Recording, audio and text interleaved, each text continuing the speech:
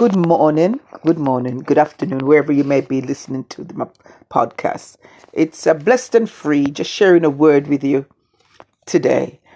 I've just finished the book of Joshua, so I started on the book of Judges, and I just saw something in there when it said that even though the children of Israel were supposed to fight and capture the land, there's parts of it when it says that they didn't capture all the land, and the Canaanites and all the people that they weren't supposed to be mixing in were still left in the land.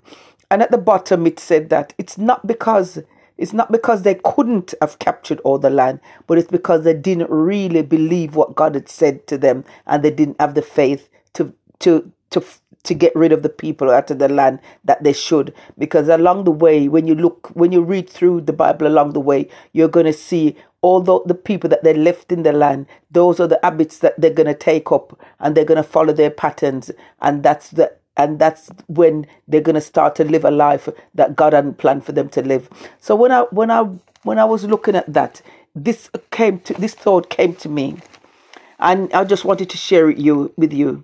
It said, what battles are you losing because you didn't follow the directions God gave you for your life?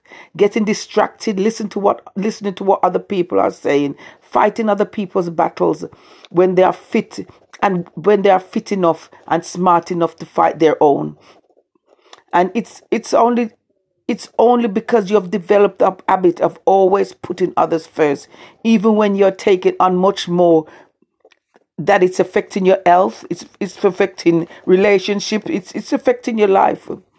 And then you see that they've been given a mind just the same way that you've been given a mind. They've been given hands, they've been given feet the same way that you have been given it. So they're well enough to look into their own lives and to make decisions for themselves.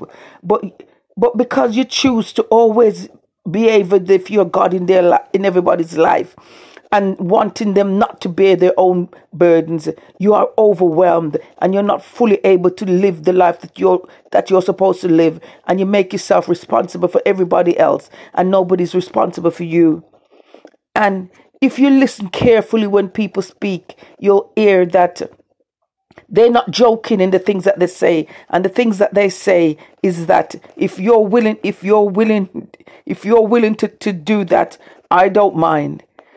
But they're able to do it themselves. And when you put things to them to say that they would have to help and contribute towards their life, they make a joke of it to say, but I can't do this, but I can't do that. And they say in a way that you think that they're joking, but they're really not joking, because what they really want to do is to have an easy ride they want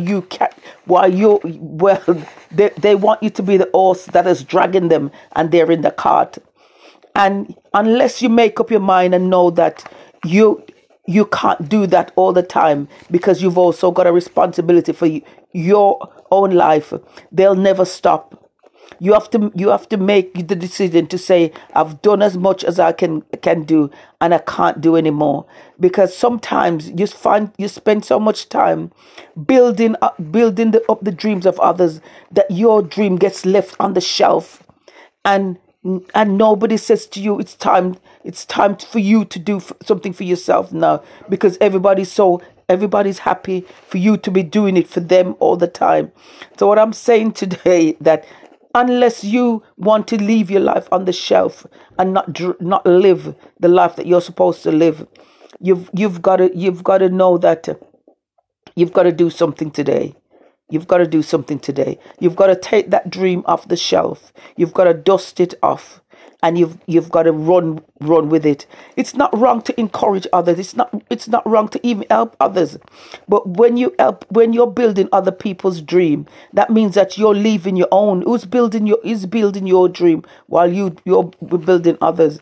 And God has got a plan for your life. And unless you put the dreams of others down and start to live your own dream, you're not going to be able to live your best life. And there's other people out there that are waiting for you to fulfill your dream, that you can help them after you've fulfilled your dream, because you can tell them about the experiences and the journey that they can build theirs easier than even you built yours, because you'll be telling them based on your experience.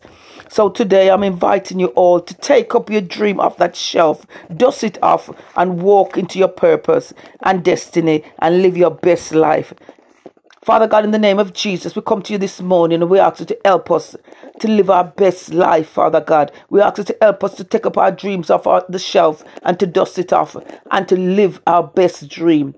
And to live our best life. And Father God, even though we want to help and encourage others, sometimes the weight of others bears us down and we're not able to cope. And because we don't want to really just say we can't, we don't want to be able to tell anybody no, because we're thinking how they're going to feel. We get our own feelings trampled on each and every day. So Father God, in the name of Jesus, I pray that you give us wisdom, knowledge and understanding, that we're able to walk where we should go, and we're able to do what we should do, and we should be that shining light that you said that you have created us to be. We should be the salt of the earth that seasons and that makes a difference. In Jesus' mighty name I pray. Amen.